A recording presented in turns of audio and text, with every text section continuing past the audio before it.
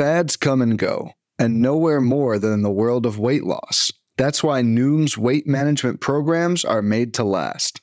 Noom uses science and personalization to help you manage your weight for the long term. Their psychology-based approach helps you build better habits and behaviors that are easier to maintain. The best part? You decide how Noom fits into your life, not the other way around. Sign up for your trial today at Noom.com. That's Noom.com to sign up for your trial today.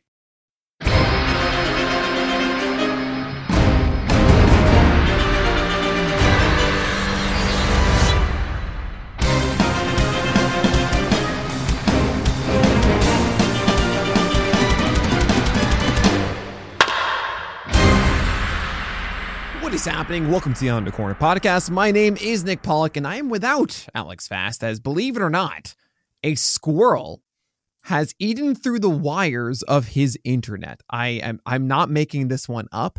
That is the situation, and I am so lucky because the wonderful Miles Nelson is here today to talk about my LABR draft that I had on Sunday at First Pitch, Florida. Miles, how you doing? Thanks so much for being here. What is up? I got to do my best Alex Fast impersonation. And that was horrible because he brings so much more energy than that. But, you know, that's just what happens when a squirrel chews through your internet wires. Now, I couldn't believe listen, it. Nick, I understand some things are too magical to be believed. And, you know, maybe that is what really happened. But we both know the truth here. He went to the Sloan Sports Analytics Conference, and you just can't have that. He went to a cooler conference this weekend than you did. So you gotta, wow. You gotta. Okay, you can't say that whatsoever. He'll be the first to tell you that he wishes he hung out with the Baseball HQ crew, and of course everybody else there. Much more fun. But no, he did a fantastic job of presenting on finger pressure, and this incredible study that he's doing with Driveline. There will be more updates on that, and I'll give him the floor next time he's on here to do that. But yeah, I had this LABR draft, and I had this wonderful weekend, and that's what the plan is today. Yeah, listen, I know you want to get to this LABR draft, but you did something amazing this weekend too. Alex can talk all he wants about finger pressure and Driveline and the future of analytics, but you also are pushing pitching analytics forward and presented on it this weekend at First Pitch Florida. How was your time in Florida? How was your PLV presentation? It was a lot of fun. I am incredibly honored that I got to be on a panel, not only with Jason Collette as moderator, but sitting next to the one and only Enosaurus is something else.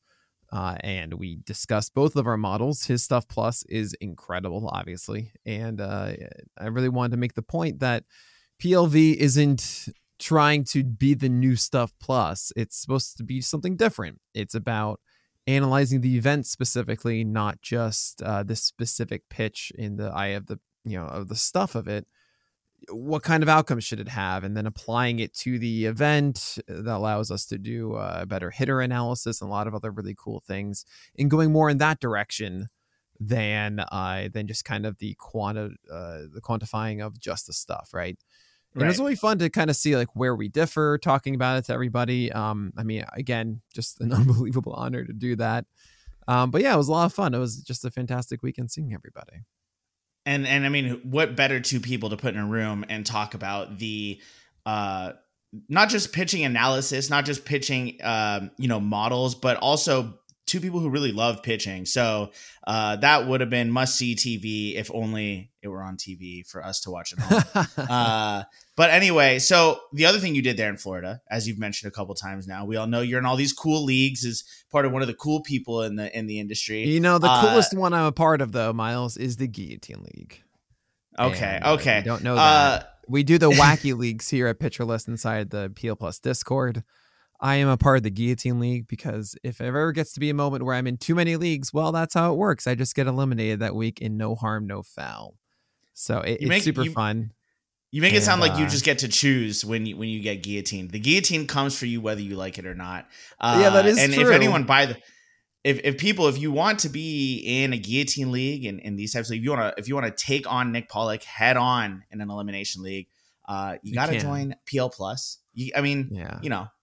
you can face the guillotine alongside him. I guess we could put it that way. If you got to join PL Plus, be part of the Pitcher List Discord. It's an amazing community, amazing people. You get to talk to people like Nick and myself and all the amazing staffers here at Pitcher List. So definitely recommend that. And obviously, we have a lot of amazing things coming still, a lot of great tools that maybe helped you with your labor draft this weekend. Definitely helped me with one of my drafts this weekend, which, by the way, so labor, this amazing draft you're part of. Long-standing industry league. Right. I mean, It's been around since like the 90s. You go through the results of this years past the champions, and it's a real who's who of sharp players in the industry.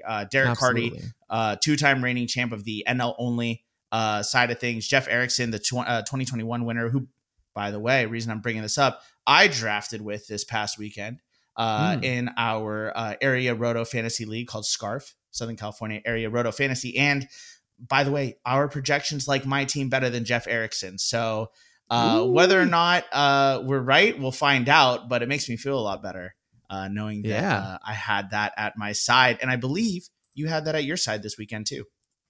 Yeah, so I use the Pitcher List live draft assistant tool created by Michael Rathel.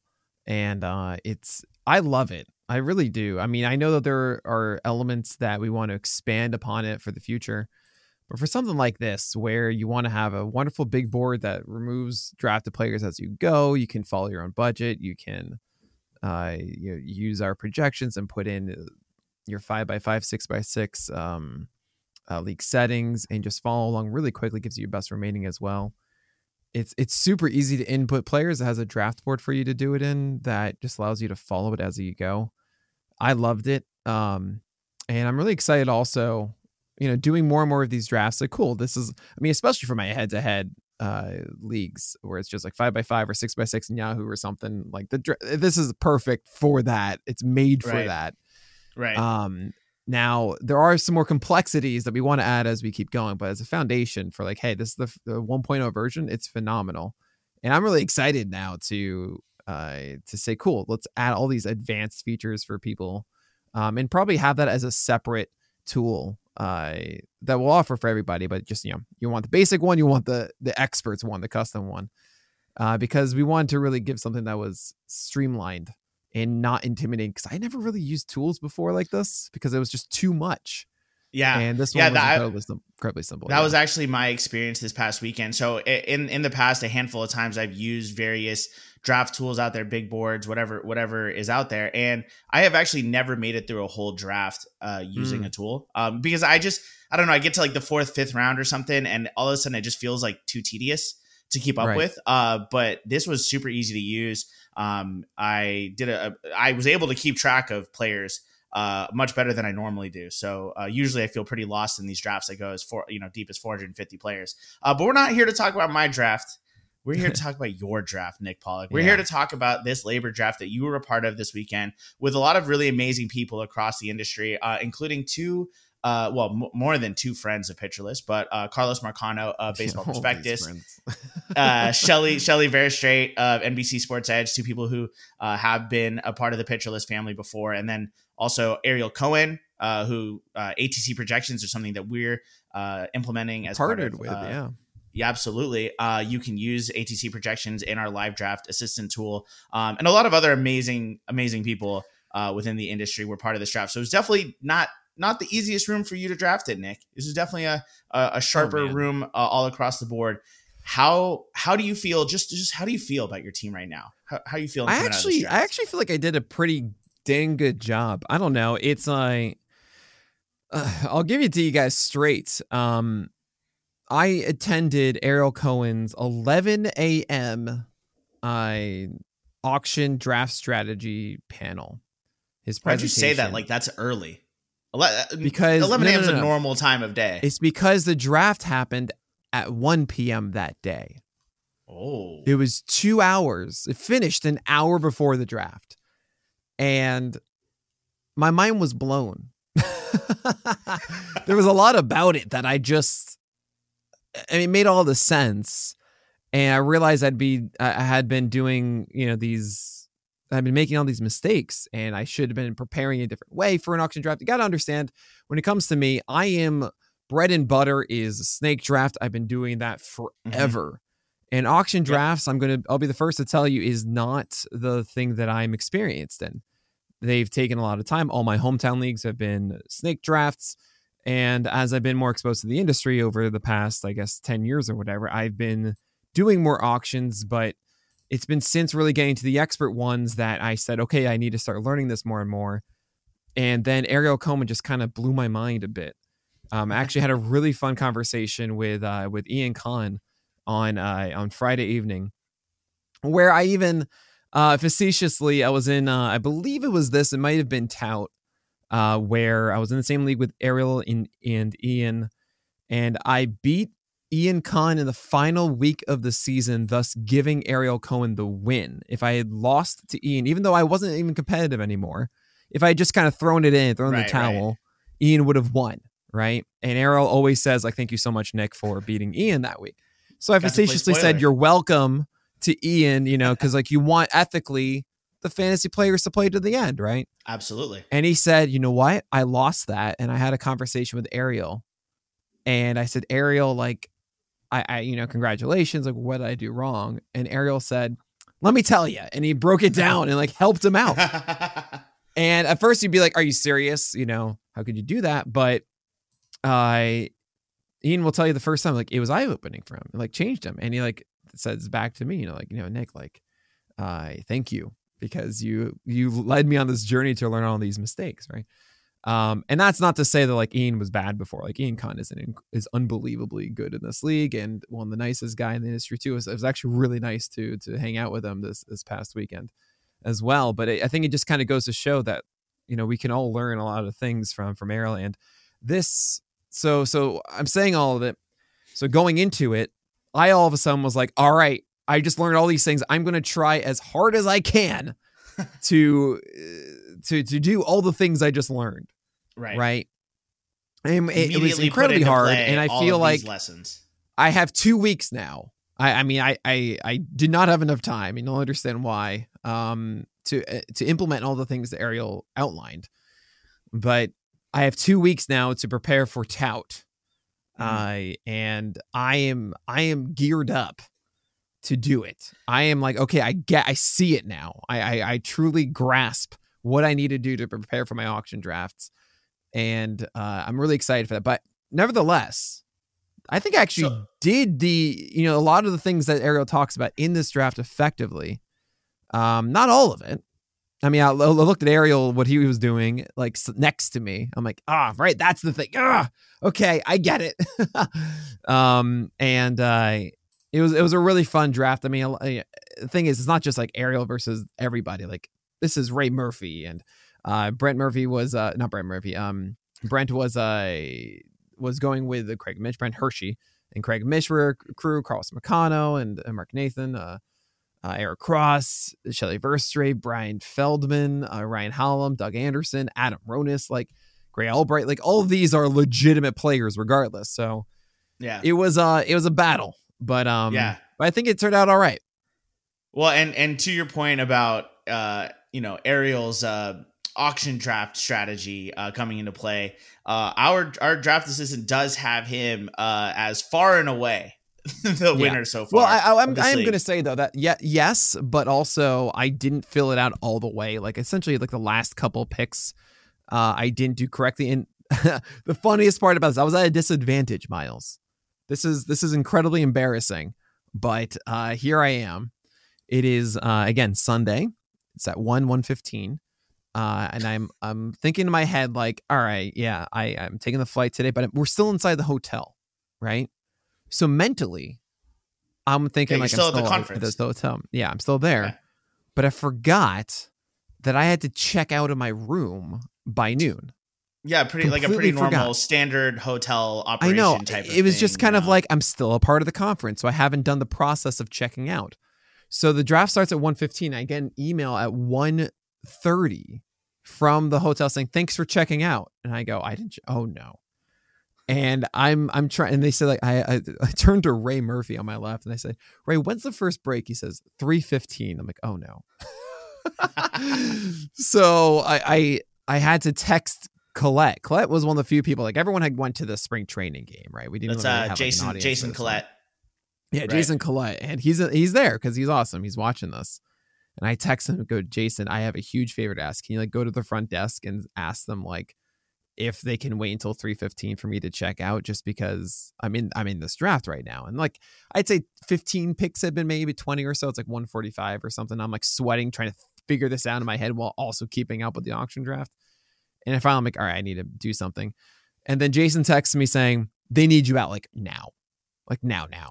So I lost like 5 or 6 or 7 picks or something, sprinting back to my room, getting all my stuff done, checking out and coming back. Jason sat there, but I mean, like, he's not going to do picks or anything, right? Right. So I missed in my thing certain guys, and I misattributed some along the way. Like Right. I had, apparently Shelly was done and I didn't have like 2 players assigned to her, or I thought that Brian Feldman was done, but he wasn't. I messed up during it. So it kind of led to me like the last couple of rounds, like just not filling it out, which is, I know I had Errol Cohen's correct. And that's why I think he was so much higher than everyone else, because not all of them are filled. But still, like, I mean, I'm not surprised that he did well. According to our projections, it's PLV plus ATC, and he's I was gonna say the other thing too is he knows the answer sheet. You know, he has that, right. And so obviously it's not like the winner of this league is whoever drafted best to ATC or PLV plus ATC, which would, you know, again give you a little bit of a leg up in the whole win the projections game that you know, is part of drafting for many people, because we look at the projections afterward and that tells us how we feel about our draft. It's not a best ball league though, guys. It's a 12-teamer. It is not a best ball league. It is LABR, which a very interesting thing about LABR is essentially if you have them in your lineup, you kind of have to keep them there. Or you either drop them or you can put them in reserves for like the IL spot or minor leagues and stuff. But if you draft them, you gotta start them unless you want to get rid of them. And it's, you know, Roto League through the year. So it does allow opportunity for adjustment. Again, 12 teams. So I'm going to lean into that a lot with this. And I'll talk a little bit more about that later, about just kind of my strategy of constructing this. It's clear that it's a little bit of a deep league. 28 players were drafted by every team, and so there's a little bit of a deeper roster. But 12 team, that's in your wheelhouse. It's an area that you are very familiar with, and all the notes that you write and everything is always geared towards 12 teamers. So I'm actually not surprised to see what you ended up with, at least as far as the pitching staff goes. But I am curious, what was your strategy coming into?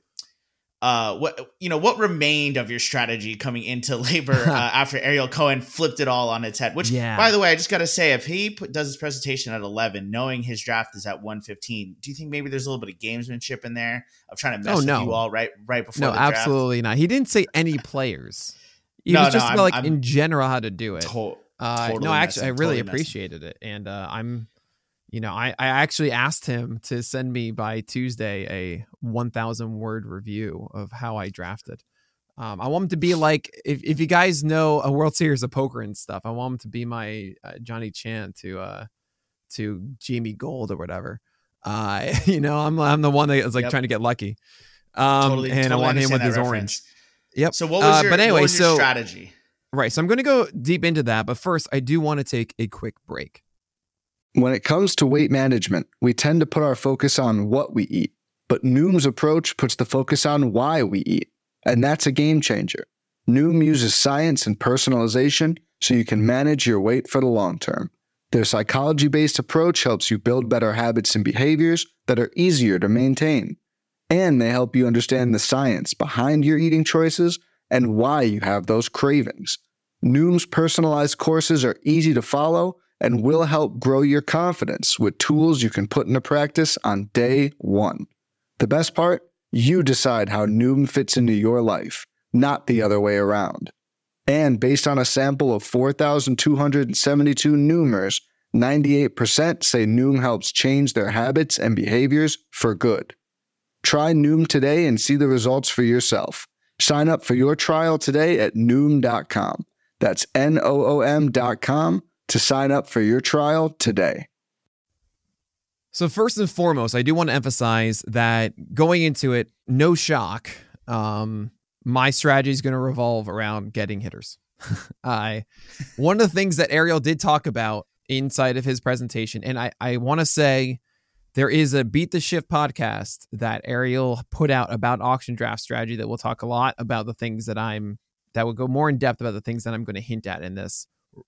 Listen to it. Do that. If there's one thing you want to do for an auction draft, it's listen to that podcast. I'm gonna try to convince Ariel. He doesn't even know this yet. I'm probably going to convince Ariel to try and do a written version at some point for us. I don't know. I think it's just that good. And we'll see. But listen to that. And a couple things that he mentioned that I really tried to implement in this. One, I just generalized. When you are doing an auction draft and you have draft values. So the first step that I couldn't do because it was only an hour is you have the projections that you have, whatever they are, you've signed them, you've created them. Fantastic job. You've made projections. Awesome. There's a second set of projections that you have to make. And it's not the actual stat values. It's just the dollar values.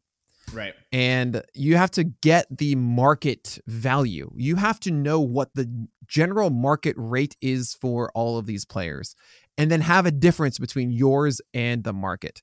That will give you an understanding of where what he calls hot spots, which are where there's a group of guys that you favor more than the market, and it will help you understand where the market favors guys more than you do. And you can exploit that. Yep. And how you create the market value. I think if I remember correctly, Arrow's going to yell at me if I get this wrong. Is you essentially can create ADP and just go like one is this one. Look at last year's ADP and the dollar values and just kind of shift it over. I think that's probably an easy, probably very quick and dirty and easy way to do it. I do want to point out NFC does have average auction value for the auctions that have run on their site. There's only been 18 since the start of February, so it is a small sample. But it looks pretty true to form. Much like ADP, right? Exactly. But I'm looking at it, and Julio Rodriguez $45, Acuna $45, Judge $44, Trey Turner $4. So that is going to be a little different always for the different types of leagues. 12 teamers is going to be a little bit different, and so on and so forth. But if you have, that's the first step. And what I didn't get to do in an hour is really get to analyze this and be like, okay, where are mine? Where are the others? Where are the hot spots? All that kind of stuff, right? So he does such a good job of outlining that. And I'm like, okay, I can get a sense of it. I can get a sense of being like, especially with hitters, I can see quickly where the PLV projections are higher or lower on guys. Mm-hmm. And I actually did that a lot, as much as I could inside of this. Second, he taught me a lot about nominations, and I think a really great point, Ariel. I mean, Ariel, I don't want us to feel like this podcast is just me, reciting everything that you taught, but it's just more of I've learned so much that I just want to share it with everybody here, and I can't say enough. Go reach out to Ariel and listen to that one. And I'm probably butchering some of this, but really strategy about like nominations and how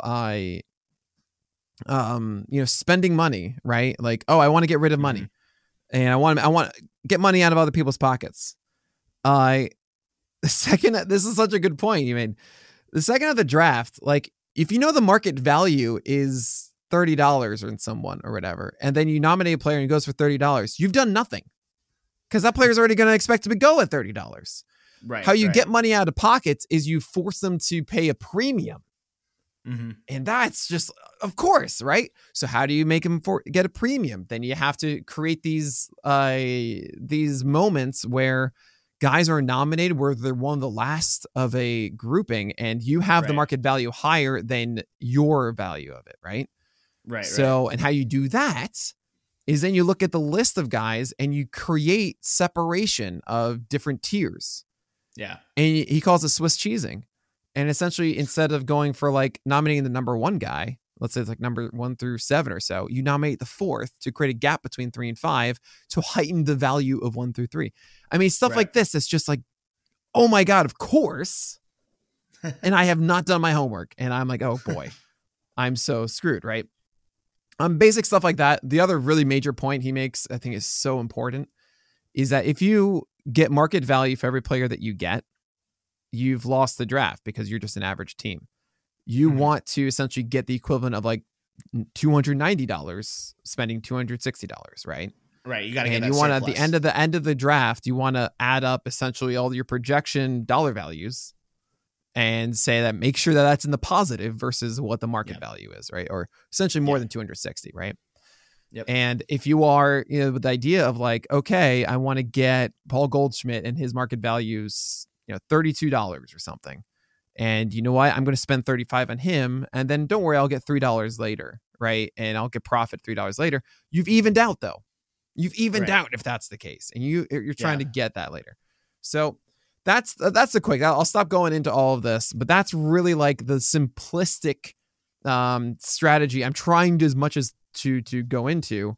And when nominating, I'm actually more focused on the guys I want and trying to get them nominated at the right time, right? So that I identify when a value could happen, because I don't want someone else getting nominated that would then make it a premium for the guy I want. Right. You're trying to manipulate it so that you put yourself in a position where if you say, okay, I have Goldschmidt as a $32 player, that I can nominate him at a point where I believe I can get him for $26 and not find yourself in a situation where someone else nominates him at a point, or you put yourself in a position accidentally because you nominated Matt Olson, at a different time, where all of a sudden Goldschmidt now is going for 36 and you cost yourself $10 of value. Oh man. And the last thing, man, is that in so many aspects, I mean, sure, of course, like you need to make sure you have your steals, you need to make sure you have your power, you need to make sure you have strikeouts or whatever. Fine, like general groupings. But for the most part, you're just trying to get profit. Yeah. That's it. It doesn't really matter if that's, say like Mike Trout or if it's Aaron Judge or, if you feel like they're higher, then you should adjust your projections beforehand to reflect actually how you feel. Right. And make sure you have those dollar values already set to the point like that is what they're worth. And then you go from there. So that's how I went going in. The other element of strategy that's not necessarily about auction draft strategy is hold on. So before you get into anything outside of auction, I just want to, for me, listening to this as someone who's only done a few auction drafts in my entire lifetime as a fantasy baseball player, I think the biggest takeaway from this, and it's something that I think people who have done auction drafts before know, and it's very hard to apply, it's that auction drafts are definitively better than snake drafts. There are so many more options as far as team building, and it isn't just everything you just mentioned, that strategy. I mean, even just down to the basic aspects of like, you are not beholden to your draft spot anymore. I went into a snake draft this weekend and I had one goal I wanted Jose Ramirez. And if I didn't get Jose Ramirez, I wanted one of the other third basemen. And I had the fourth pick and I didn't get Jose Ramirez and none of the other third basemen made it back to me. And in an auction draft, I don't have to have that problem. Right. I can make sure that I get one of those third basemen, even if I have to pay a premium for it. I think. Well, then it's important though, before the draft, you establish what is your dollar value for it. If don't pay a premium if it's above your thing. Trust me, you'll get the profit there, and then with someone else. That's kind of actually what happened in mine. Is I made my budget beforehand. So cool. I think one of these guys is where's my premiums or where it's going to go. But then Machado went for 33. That was above mine. Jose Ramirez went for 42. That was above mine, and so on and so forth. And I felt like they were paying premiums on third base. So I got Jose Miranda at $6. And to me, Jose Miranda is $11 player. So I got $5 profit. Yeah. And you were able to consciously make that decision as opposed to having to be in a situation where, well, because of the way snake drafts work, I just didn't have that opportunity. And you're able to, instead of it taking the decision out of your hands altogether, you're able to make that decision. We ended up with a similar situation of not having an elite third baseman, but you got to make that choice. I didn't. Well, yeah, exactly. I guess I could have taken Manny Machado at fourth overall, but no, you're not going to do that. That wasn't going to happen. Right. So I understand that. I will always say snake drafts are better because there's just because of the time aspect. But I mean, I really, honestly, that panel got me hooked because I'm such a game theory guy. I in everything I do, I am the friend that will play every single board game, and I will play it once. And if I don't win that first, if I haven't figured it out by the end of it, then I'm like going home and thinking about that game to make sure that next time I play it, I know exactly how to do it, right? You've got the game theory down. Doesn't matter if it's so much, and I have not been able. Yeah, and I haven't quite been able to nail it with auction drafts, and it was just kind of like I've seen the light, and I'm just so thrilled to tackle it. 2 weeks of Tout Wars. It is a 15 teamer, which is really annoying. I so wish I could be part of that 12 team mixed, and I just have to coach. My team made the playoffs, so if I win the semifinals on Sunday, I'll be in the finals, and that's the same time as Tout Wars. That 12 team mix is so unfortunate, so I had to switch to the 15. Yeah, got to choose your middle school basketball team that you coach 100% over 10 years. I've been coaching, Miles. These are kids, okay? It's not just me; it's about the kids. Oh, I sound sarcastic, but I'm being legitimate. Like that you're making the right choice. Yeah, you're a coach too. You understand this. Yeah, absolutely. You get this. All right, so let's actually get to this draft here. Let's get to this draft. draft. And you have an interesting team. Yeah, go ahead. You spent out of $260, you spent $180 on hitters.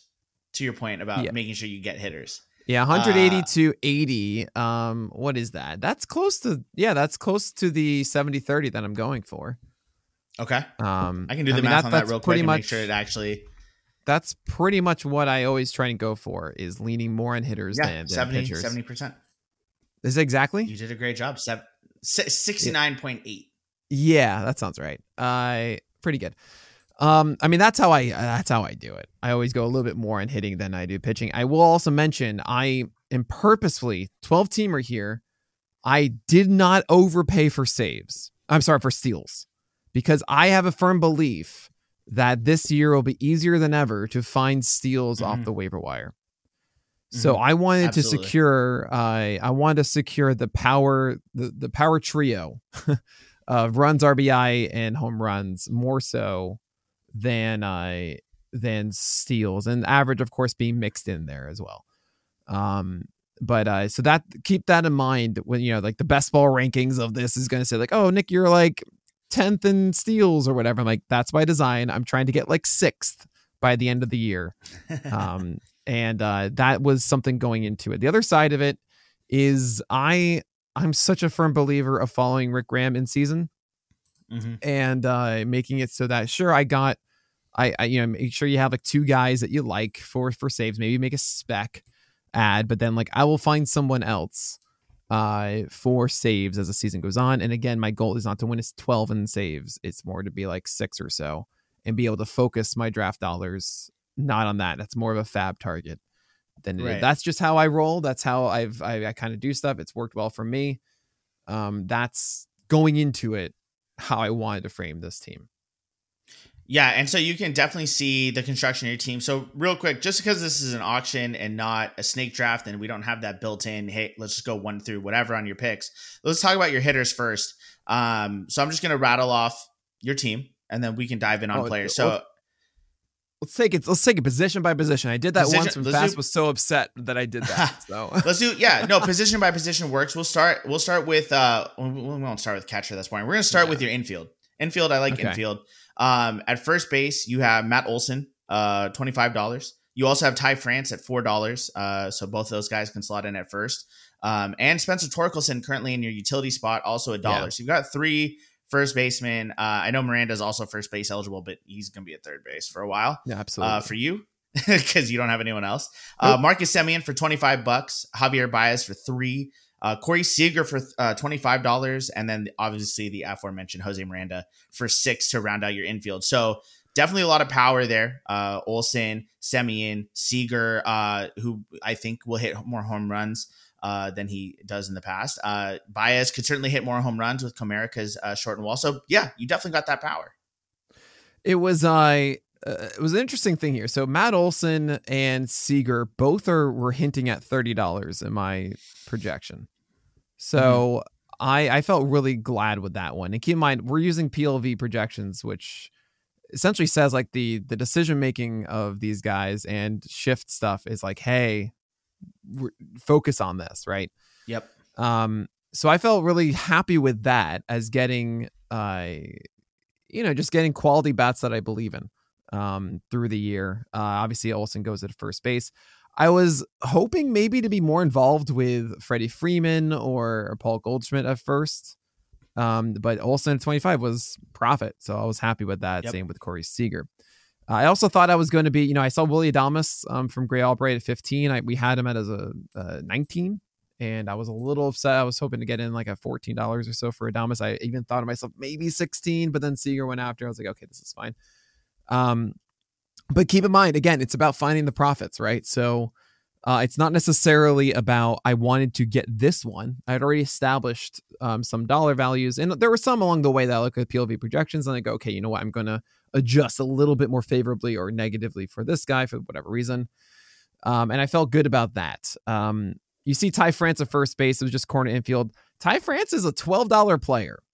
And for $4, I was like, sweet. I made some profit there at corner infield. He's going to be batting what, third or fourth for the Mariners?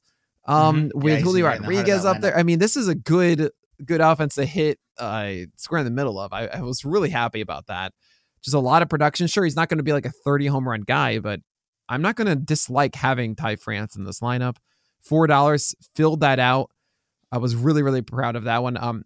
Ryan Mountcastle went later on in the draft. He was one of the last guys to go at first base. And I'm trying to find him here. He went for $6.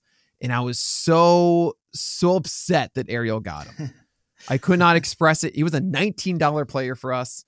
And he just went so late that we had no more dollars to spend on it. And I so wish I could have jumped on that one. Because that is insane to me. That is one of the tough things about auction drafts is midway through the draft, you'll suddenly find you don't do this in snake drafts because when you make your pick, you know all the players that are available. I mean, unless you just completely forget about a guy and you overlook him and you make a pick and then later go, oh, I should have picked him there.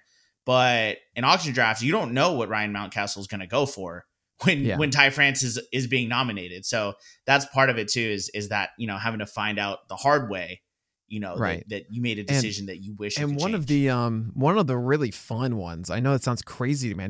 I did not go into this saying, hey, cool, Javier Baez is a target of mine, but Javier Baez was a double-digit profit for us. I mean, Baez still is going to get you double-digit steals, going to hint at 20 plus home runs, I think. According to our projections, terrible swing decisions. We understand for the strikeouts and everything last year. But we projected to hopefully improve this next season. And at $3, I needed a middle infielder. I almost got Ketel Marte at $1. And then, or maybe it was even $2. And then I believe it was Shelly. I got him at $4. I put him up for $1. She said $2. I was like, oh, $3. And she went $4. I was like, okay, fine. But Javier Baez the same way. Ariel turned to me and was like, yeah. And I was like, why didn't you? He's like, I'd all filled up. I don't have a spot for him. I was like, yes, got that one.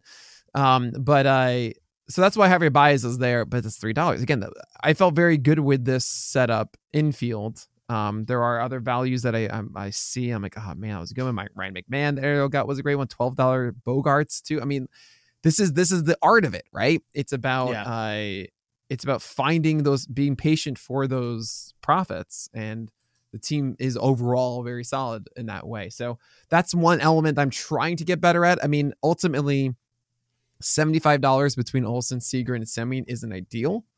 I would want that to be closer to $65 if I can for three guys I like that. But I still felt like overall I didn't pay a premium in my view on any of those guys. So I felt good about that. And I think too, there's something to be said for the players that you paid up for are players that we feel pretty confident as far as their floor.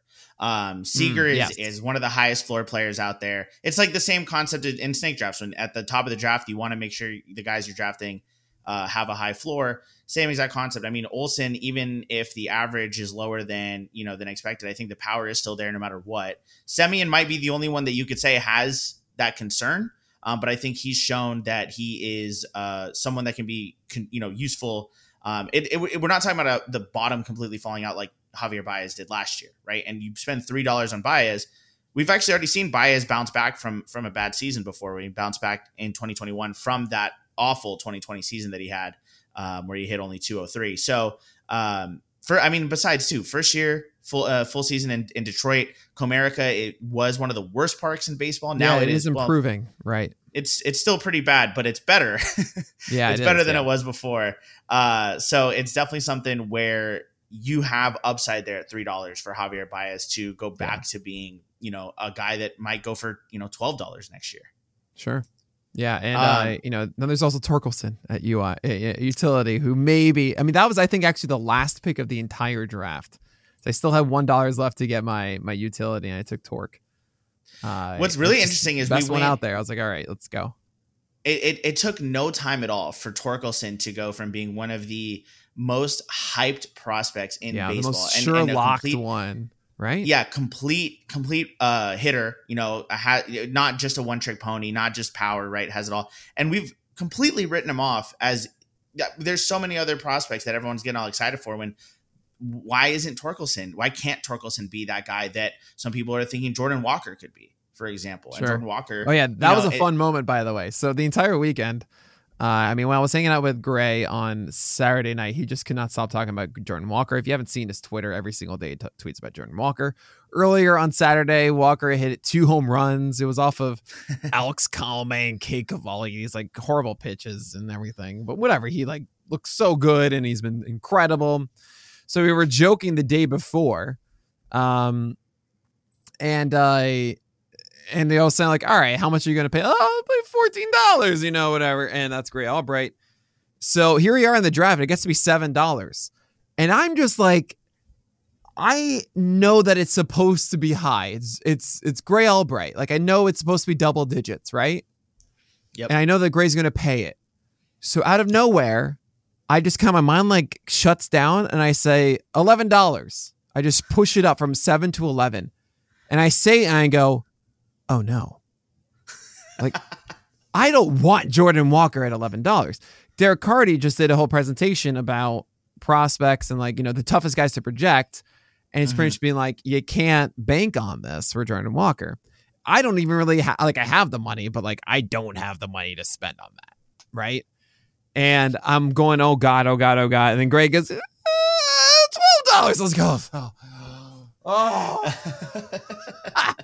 I was so relieved. I mean, Jordan Walker is going to be, could easily be the best prospect and destroy and be so much better than I know how much Gray loves him and everything. But it was one of those products of I won't ever do that to myself again. It was so foolish and so you can't put yourself in that situation that you're depending on being the sheriff, and making sure that Gray pays the amount that he wants to spend. But it was more of just I don't know. It was really fun doing it because we were joking that was going to happen the day before, and I actually did it. I actually said I'm going to do $11, and he did. Oh my God, I love you, Gray. It was so funny. Cracked me up. So yeah, I did get Jordan Walker.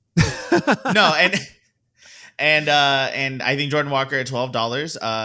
It's one of those situations we could look back on it and be like, wow, and he did end up returning that value and more. Or we could look back on it and be like, wow, it was the worst $12 spent in the draft, because it's impossible to know with prospects how they will actually turn out. And I know all the people listening to this, and there's gonna be a lot of people going, "Oh my God, Jordan Walker's so good. He's nothing like Torkelson." Blah blah blah blah. But we could be 1 year away from Jordan Walker going for $1 in next year's auction. Yeah, so, right. As Gray obviously at that point will move on to Francisco Alvarez, Andy Rodriguez. No, those are catchers. No one wants to spend the money on catchers anyway. So I wanted to. I got 2 catchers. Sean Murphy at $12, which was higher than the initial ones had, but I'm much higher on Sean Murphy I adjusted mine to put it around 14, I think, for Sean Murphy in this. Mm-hmm. I think ours have it as like 8, 9, and this is just me, and this is someone that like is my guy, and I was like, I really do believe that the plate appearances in the lineup that Sean Murphy is in get him out of Oakland. A much better scenario for him is excitement. Like Sean Murphy, I think is going to dominate this year.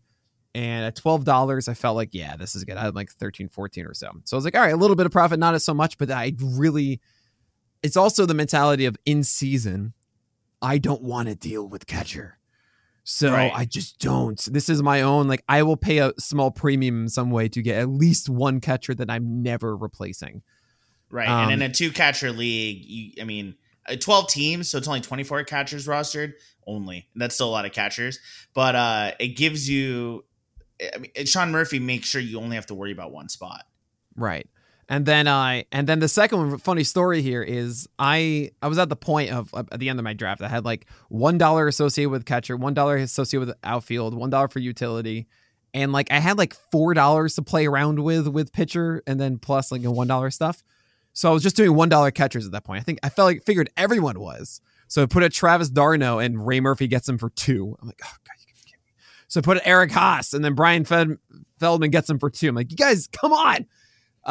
And then I get Christian Betancourt because he was the best one available according to our projections. It was just like, fine, here you go, Betancourt. I don't know how that's going to go. Probably be streaming someone else, but that's enough for catcher. Let's go to outfield. Real quick before we move on, I just want to say this one thing about catcher. I personally, so I went the route that you went. You unintentionally went this route, but I went the route of get me in my 2-catcher league that I just drafted yesterday. I got a steady starter, not as good as Sean Murphy, not as exciting. I went with Tyler Stevenson. I wanted Sean Murphy. That's good. You went for $9 in this, so yeah. No, I'm happy with Tyler Stevenson as my number 1 catcher. And then for my second catcher spot, I wanted to get one of the prospects, so either Logan O'Hoppe, Gabriel Moreno, or Christian Betancourt. I ended up with O'Hoppe, very very happy with that. I think he has the best chance at playing time, at least between him and Moreno. But that was my strategy, was get one that I feel good about and get one spot that I can play around with. And I may regret that if in May I have to find someone on the waiver wire to play a catcher. But at the very least, I have a little bit of upside, as you do with Christian. Well, you have upside with both Murphy and Betancourt. But yeah, I'm really excited about that. And I do want to talk about outfield. And of course, we're going to talk about how I constructed the pitching staff. But before we do, we're going to take a quick break. All right, so let's talk about your outfield. The last hitter position spot we haven't talked about yet. You ended up with Mike Trout, $30, Teoscar Hernandez at $20, and Taylor Ward at $17 as your top 3 in that spot. Were these the guys that you wanted in your outfield at those prices? Well, so Trout was a $34 value, so that's $4 profit. I was like, all right, whatever I get with it. I mean, I purposefully am like, yes, I need to dedicate some time to outfield because in a 12-teamer, it is easier to fill in outfield by the end in season. I wanted at least one spot open that was just a $1 guy. But essentially, going into this, I'm just saying, all right, I'm going to see wherever the profit is. And if I happen to get profit in outfield versus other places, then that's where I get it. And I got it on Trout, so cool there. Teoscar Hernandez for us was a $22 value. So cool. I felt like I got $2 of profit there. For Teoscar. And Taylor Ward, I think I went I essentially was trying to figure out where to spend my money, and Taylor Ward was at a 19, I think, for us. And I say for us, I mean like this is PLV, is the us, just so you guys know. Yes, our projections. But so I was like, all right, I guess I'll go in at 17 for Taylor Ward here. I wasn't thrilled about that one. Christian Yelich, I purposely targeted. I nominated and got because he was a 16, and I was also thinking I could have gone for Eloy at that point. Eloy was still out there, and I really liked where the market was going. Like he went for 15. I kind of figured that Eloy would go a little bit cheaper than that, honestly. So I'm really happy to see that he went for 15. But there were a couple other guys. Luis Robert went for 19. Again, happy that it went that high, and I needed some speed. I recognized like, oh right, I haven't really gotten much speed at all. I got some semi in like. You know, I got some Trout, but like there wasn't really like this dedicated speed stuff. So I need a little bit extra of that. And so I went for Yelich specifically, again, $16 value, got him at 10. So I felt like I got profit with each of those guys. So that's kind of how it worked out for the outfield. And then Avisail Garcia is the biggest regret I have of the entire draft. Because why is that? Because, well, actually, Torque, by the way, I got in the previous. I forgot this. Torque was previous, and then the Garcia was the last pick of the entire thing. Mm-hmm. And I realized my reserve round, I got the guy I actually wanted to get at $1. Could have gotten anyone.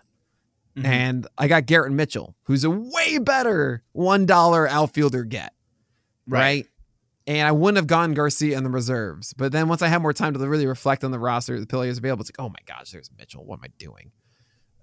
So then I got Mitchell in reserve, and I could have gotten I was second pick overall in the reserve. So I could have gotten anyone, probably Brandon Pfaadt. Like Shelly got Brandon Pfaadt. I'm like, oh my gosh, I'm so upset. So that's something I regretted there. But otherwise, I mean, this outfield I think turned out well, and it's again another situation. I'm not going to get rid of Trout, Teoscar, and Ward and Yelich. Like, good. I feel safe with those guys. Just pray that Trout doesn't get hurt. That's all. Well, and so that's where actually I know that you could have turned Avisail Garcia into like a Brandon Pfaadt or some other player with a lot more upside. And when we say upside, we mean like, unproven, because I actually think Avisail has quite a bit of upside compared to what he did last year. I actually drafted Avisail Garcia, and I feel good about it. So I don't like this Avisail Garcia slander that you're bringing. I mean, he was the highest rated in our projection system for outfield at the time. I think he was like a $5 value. Like I was like, all right, fine, I'm just going to go with that. I think there's a bounce back year here for Avisail Garcia, and in a 5 outfielder format, I think he's a very worthy starter. I think if anything though too, if you need a spot where you can churn an outfield. I don't know that you'd be, maybe you would, but I don't know that you'd want to churn on Garrett Mitchell immediately in April, whereas you could feel better about churning on Avisail Garcia that quickly.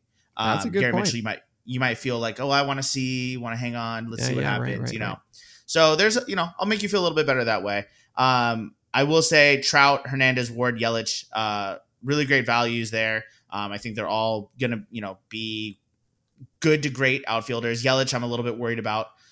Because now I'm 30 and I have back pain, and let me tell you, it's very debilitating. I can't swing a bat like I used to, but Trout, Hernandez, Ward, it's hard to do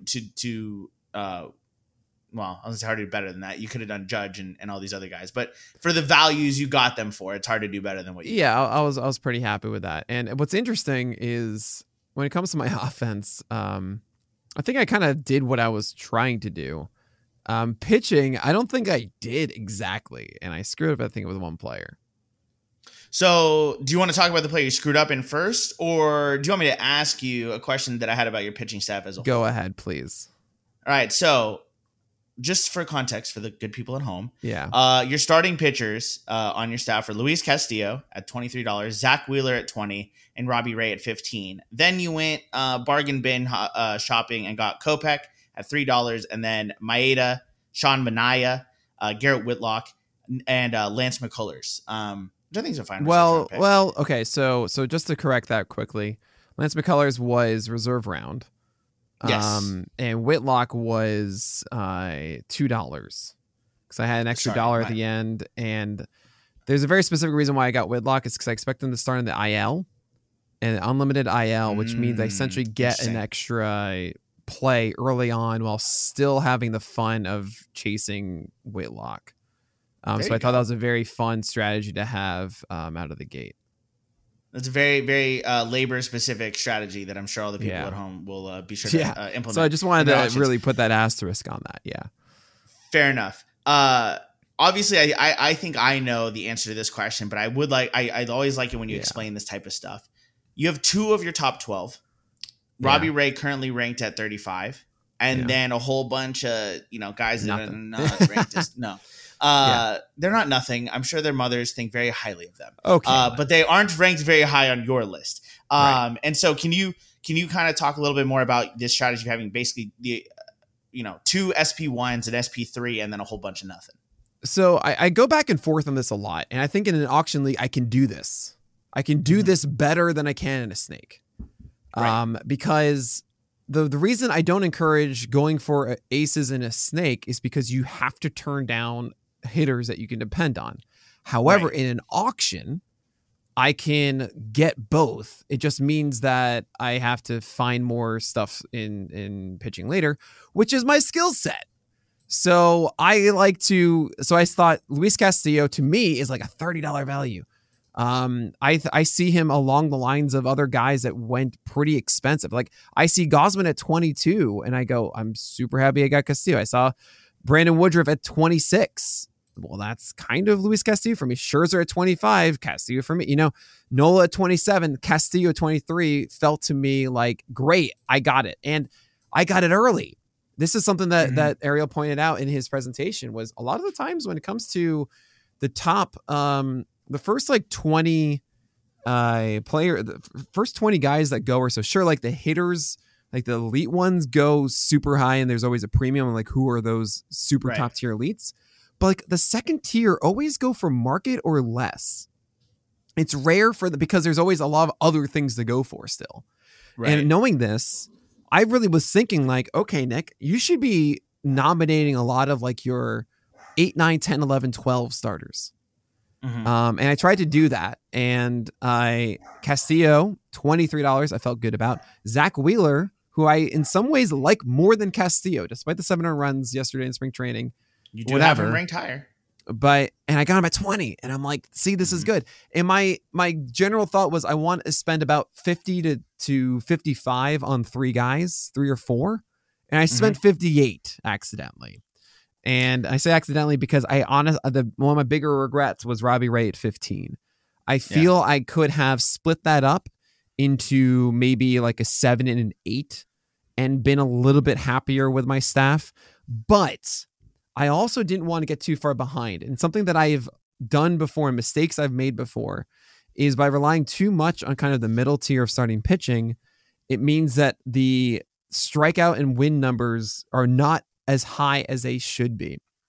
Mm-hmm. But getting Castillo, Wheeler, and Ray, those are 3 guys are on winning teams and should get, each of them could go 200 plus strikeouts. And to have that floor of strikeouts and wins from 3 guys, I think was so important for me. And allows me to then say like, look, I'm going to get these other pitchers that I think actually can improve ERA and whip as well. So that's why I was a little more aggressive on Ray than I normally would be in say like a snake draft.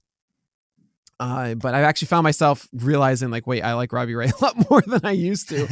And I don't think he's going to degrade this year like I did. So I actually have him at 35 or so. You're going to see an update on Tuesday, March 7th. It's going to have him, I think, in the top 30. So that's a big I'm move. much more into Robbie Ray.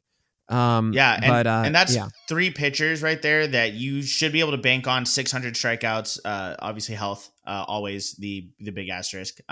And hopefully maybe 45 wins. That might be a little bit on the high side, 40 to 45 wins combined. I'll say 35. I'd say it's a 35 win flourish, like 12 each or so. Something like that is like good. That feels good to have as a starting basis. Yeah, Mariners are good, Phillies are good. So you've put yourself with starting pitchers who are going to throw a lot of innings on good teams who strike out a lot of batters. And that definitely, I would want to spend $58 on that for sure. So let me ask you real quick, since you said Ray was not necessarily a mistake, but more like just like a weird, an area of opportunity. It messed me up because I wasn't able to spend any more on starting pitching. The other starters that I got, $3, $1, $1, $2. And I knew I needed to get something in the closer realm. I really didn't want to, but Clay Holmes I had as a 10, and so did same with Bednar, and I spent 15 on them. I would have ideally liked to have spent like 10 on that and then had another $5 for starters. Like Lance Lynn at 10 went, and I was just so upset from Gray Albright. I thought that was so good. Drew Rasmussen went for 8. He was actually around for a long time. I was kind of hoping I could get him for like 4 or so. Did not happen. There are a couple others that I'm sure I'm going to see and go, oh yeah, duh, that guy was like, oh man. I mean, Logan Webb went for 9. Joe Ryan actually went up to 10. That was fine. Pablo Lopez for 4. That was the one. It was actually really funny. I had $4 left as a max bid, and Ray Murphy says, all right, Reed Detmers for 4. I was like, you got to be kidding. And like, come on, I can't. Everyone laughed in the room because they know that I'm in on Detmers. I thought that was entertaining. But like, so after I go after those 3, I got Holmes and Bednar. I was like, okay, cool. I have something in saves. I need to do it. I'm a little scared of Holmes considering his injury history. Yeah. But the Yankees have a lot of, I feel like there's a lot of options in that Yankees bullpen. Yeah, but they're going to go with Holmes until he's, right. And hopefully I can jump on that. he's got the first shot for sure. And there's a world in which Clay Holmes never relinquishes the role and gets 30 saves, has a great season. It's just about the injury history to me. So yeah, we'll see there. And then Bednar, the Pirates, but maybe he gets dealt midseason. I don't know. We'll see what happens there. So as far as filling it out, he's a really good pitcher. You get a lot of relievers out there, a lot of closers out there that aren't great pitchers. Right. He's going to help in other things too. Yeah, exactly. Yeah. And then Michael Kopech, I'm very much in on. I feel like the surgery is great. And he should pitch really, really effectively. $3. I was super thrilled with that one. That was the one I was like, okay, I'm going to spend. I did one, someone did two. I said $3. I'm going to get this. Whitlock, I had one guy I could spend $2 on. And I was like, I heard Whitlock got nominated. I was like, okay, I'm going to do that too. Stole a little bit of one. Gamesmanship there. Yeah. What I like about what you did at the back of your rotation is that you definitely went for upside with Kopech, with Whitlock, 100%. Maeda coming back from injury, and people have completely forgotten how good he threw 94. He was. He threw 94 in the spring so far. I don't know what he did over the weekend, but Shamanai, if he does that, then all right. I mean, you'll see him jump up in the ranks tomorrow because of that. But yeah, I saw Grayson Rodriguez go for 6. I was really upset about that. Blake Snell for 10. These are both Doug Andersons. I was, oh man, I wish I could have jumped in on those. But at the same time, like Chris Javier for $20, like I like him, but at 20, I don't think I could jump in on that. Same for Zach Gallen. And I'm just comparing that to like, I got Zach Wheeler at $20. Right. So I felt much better about that. And then, Kenta Maeda coming off of Tommy John.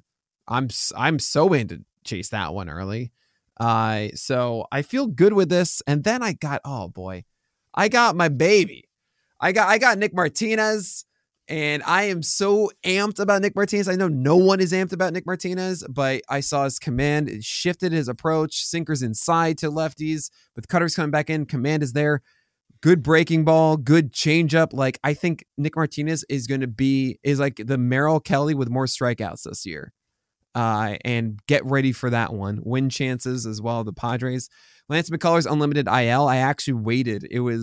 I had my first pick of Garrett Mitchell. I had to correct the Avisail Garcia, and then came all the way back around. So it's like the second last pick of the second round. And I asked the question like, "Hey, so unlimited IL, right?" Just so we're clear, like I could just sift this back in and I get someone back, right? As it was with I assumed already with the Whitlock, and I was like, maybe that's wrong. And like, yeah, it's a great Lance McCullers. Let me just stick that in there and get that value later on because it's a roto league. Daniel Hudson for other saves possibility. I can just move on if it's not that. I love that one. Absolutely could be. And then I throw in Yohan Moncada, and I get a sense. I mean, there was a panel there at First Pitch Arizona made a very compelling argument saying that new manager in Chicago. Maybe Moncada really struggled with La Russa and actually finds his form and steals bases and everything. And I thought, you know what, that's a really fun ceiling pick to make for my hitters. So I'll go with that one. And that was my draft, Miles. Yeah, all in all, I think it's a very interesting team. I think the biggest thing looking at this is that it plays very much into your strengths of knowing that you are going to dominate pitching on the wire. You know that you're going to be in the mix for everyone, and you know where you're going to be targeting those guys. And so the fact that you only have 3 starting pitchers heading into the season that you probably my lock. Normally I say 4. I say like, hey, you gotta get 4. I really have 3. I really don't think I'm going to be dropping Maeda or Kopech though. But no, you probably won't be. But if I could be, won't be, there's a chance I am. Yeah. And it being a 12-teamer also makes it easier to jump in. By the way, I'm so upset that Ryan Hallam got Tyone in the reserves, and I'm like kicking myself that I didn't. If I took Mitchell in the draft, I would have Tyone on that team. But I mean, it's little things like that can actually make a huge difference at this point to like really allow me to, it's like Brandon Pfaadt, Tyone winning those reserves. It's just I was so close. But anyway, I'm excited for Tout now. I want to take everything I learned here. I'm looking forward to Ariel Cohen's review of my team, and hopefully it works out. So let's leave it on this. I want to ask you 2 final questions about your team. Sure. Of both your hitters and your pitchers, I want 2 picks. One for hitter, one for pitcher. Mm-hmm. Who are your worst values? Who do you look back on and don't, and you know what? Don't just say Robbie Ray, because we know that that's your answer for pitchers. going past Robbie Ray, who is your worst value for pitchers? Who's your worst value for hitters? Oh man. I think Semien at 25 isn't ideal. I didn't really want to get, like Altuve went for 24, Torres went for 12. I mean, it's kind of hard to find a good value at second base that I felt really good at. So I was happy to have one that I felt like, all right, I'll at least get like a really good one for it, but it's not the best value there. I mean, so Chisholm goes for 27. So Taylor Ward is also up there at 17. Sure. Yeah, I get that, Miles. On the pitching side, I will always keep saying, like, do I ever really need to pay $23 for a starter? But I'll say, yes, this is what I want to do. I would say $15 combined for Holmes and Bednar. If there's a way that I could have manipulated that better for saves, I would have liked to. I mean, I'm looking at the other ones now to really see, like, Felix Bautista for 9, I probably would have liked more, even with the small injury scare I think he's going through now. He's got that job, and I compare that. Then I do that with, like, get Munoz at $4 and something like, along those lines. Yeah, it's really difficult looking around the league to find closers that are decent. I'm not even just saying good, but like decent, because even like Carlos Estevez goes for 5, and we don't even know if he's the closer in Anaheim. LA. So no, Anaheim. And to your point on you didn't need to spend, or asking yourself, did I need to spend 23 on Luis Castillo? Only one team did not spend at least $20 on at least one pitcher. There were a lot of pitchers that went for $20 plus. So it would have been very almost difficult, I think, to get a roster where you didn't spend that kind of money on at least one pitcher. Right. So, it was interesting. Gray was without a starter for a long time. I think when I took Robbie Ray, he bid 14 for Robbie Ray, and I just felt like that was wrong. So I took him 15 before he had a starter. And I was kind of expecting him to go 16, but he didn't. And then he landed Darvish at 19, which is solid. Lane at 10, which is solid. So it worked out for me. He was the one team that did not have a $20 pitcher, but he had Darvish at 19 and Valdez at 17. So not far off. Using 20 as an arbitrary cutoff number because it ends in a 0, and I am a simple human. One last thing I'm going to mention about the pitching in this draft. I look at the other, I just look at a lot of teams with like $3 or $4 or $5 pitchers. And I look at Maeda and Kopech and Manaea at a total of $5. And I think there aren't other guys that I'm like, I wish I spent as many as them for them. There's some that like, oh, that's a really good discount. Like Ray Murphy with Reed Demers and Pablo Lopez for $9 total. Throw in 3 more for Eovaldi, but Eovaldi also the side injury. $10 Chris Sale. Like that's really fun. But I really do attest to this. Yeah, spend like $55 on starting pitchers and then just do the rest in a 12-teamer. Really do think it's the way to go. Yeah. And let's end on the happy note. I asked about your worst values. Who are your 2 best values? Who are the 2 players you got, one hitter, one pitcher, that you're like, oh, dude, I could not have done better. I can't believe all these idiots didn't bid higher for them. Look at me. I'm the best. I'm going to tell you it's Wheeler for $20. I'm happiest about. There you go. And I mean, 8th ranked pitcher on your list. Maeda at $1 too is pretty ridiculous to me. That should not happen. And it's funny, everyone was waiting for me to do it. And like Eric Cross said, like, there it is. Because like the night before, there was a debate between Eflin or Maeda for Gray's TGFBI team. And some said like it's Eflin. I was like, I think you're gonna like Maeda more. And he took Maeda because he wanted me to blame me at the end, which is wonderful. There you go. And then on the hitting side, I mean, Baez at $3 is like that. I needed that. I needed a middle infielder. And to get Baez at $3 that I was like, cool, I'm good with this, was really, really opening for me to kind of get like $7 Bednar then. So it helped out a lot. And now it's my favorite one, surprisingly. I think for me, I think your best value is Ty France at $4. Yeah, that's especially pretty good. When you look. Yeah. When you look and you see CJ Cron for 11 and Christian Walker for 8, Nate Lowe for 13. Not that the France is necessarily Christian Walker as good at 8 as these is guys. Nice, though. I had him like a. It 15. Is nice, but I I don't think he's $4 more than France Nice. I don't think Nate Lowe is triple France's price. So when you're looking at first base, you're looking at all these heavy hitters that people have. I think you'll be surprised. I think that you're generally going to find a value at first base. It's often what happens is there are a lot of them. So they do traditionally fall, like Josh Bell at 6 and Mountcastle at 6 versus Ty France at 4. Yeah. I'm like, oh man. I wasn't going to mention those because I like those better than France at 4. But I do too. And that's just generally what happens. Christian Walker at 8 is undervalue, right? Is profit. There's going to be profit at the first base position in some fashion, which does in some way make me think like, do I need to get Matt Olson? Can I spend up on third base instead and try to get that? Because I expect the profit. I don't know. It's an interesting thing. You did a great job with your team. This is a great warm up for you to get ready for Tout in a couple of weeks. And 15 team. You're gonna have to learn more hitters, Nick. You're gonna have to get deeper with hitters and learn more names. But anyway, as you said at the top of this, just to bring it all the way back, you don't need to know exactly who they are. You just need to know where the profit is. Just gotta know so you don't profit, actually need to guys. learn. Yep, don't need to learn any more hitters. You just got to find the profit, Nick. So I know we went a little bit long on this one. Thanks a lot, Miles, for stepping in for Alex Fast. But that's going to do it for this edition of the On the Corner podcast. On behalf of Miles Nelson, my name is Nick Pollack, and we'll talk to you guys next week.